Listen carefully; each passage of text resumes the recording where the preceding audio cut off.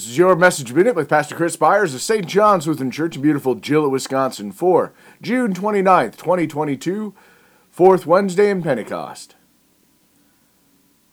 So the church throughout all Judea and Galilee and Samaria had peace and was being built up and walking in the fear of the Lord and in the comfort of the Holy Spirit.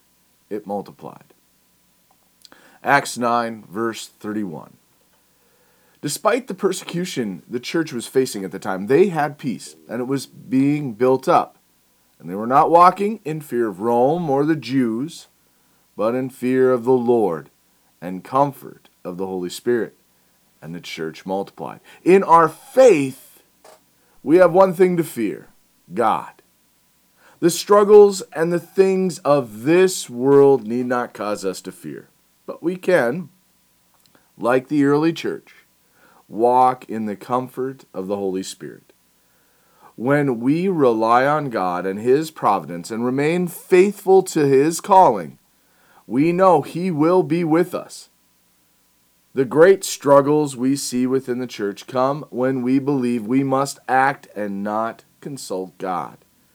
When we forget to pray, when we lose sight of the proper order of things and do not do what we are called to do in our day-to-day, we get in our way.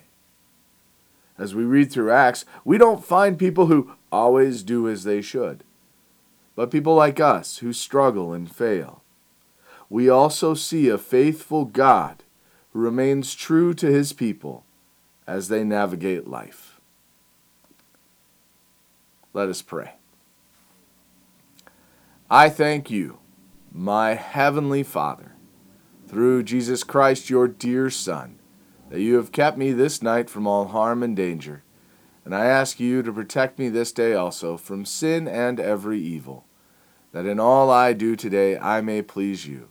For into your hands I commend myself, my body and soul, and all that is mine.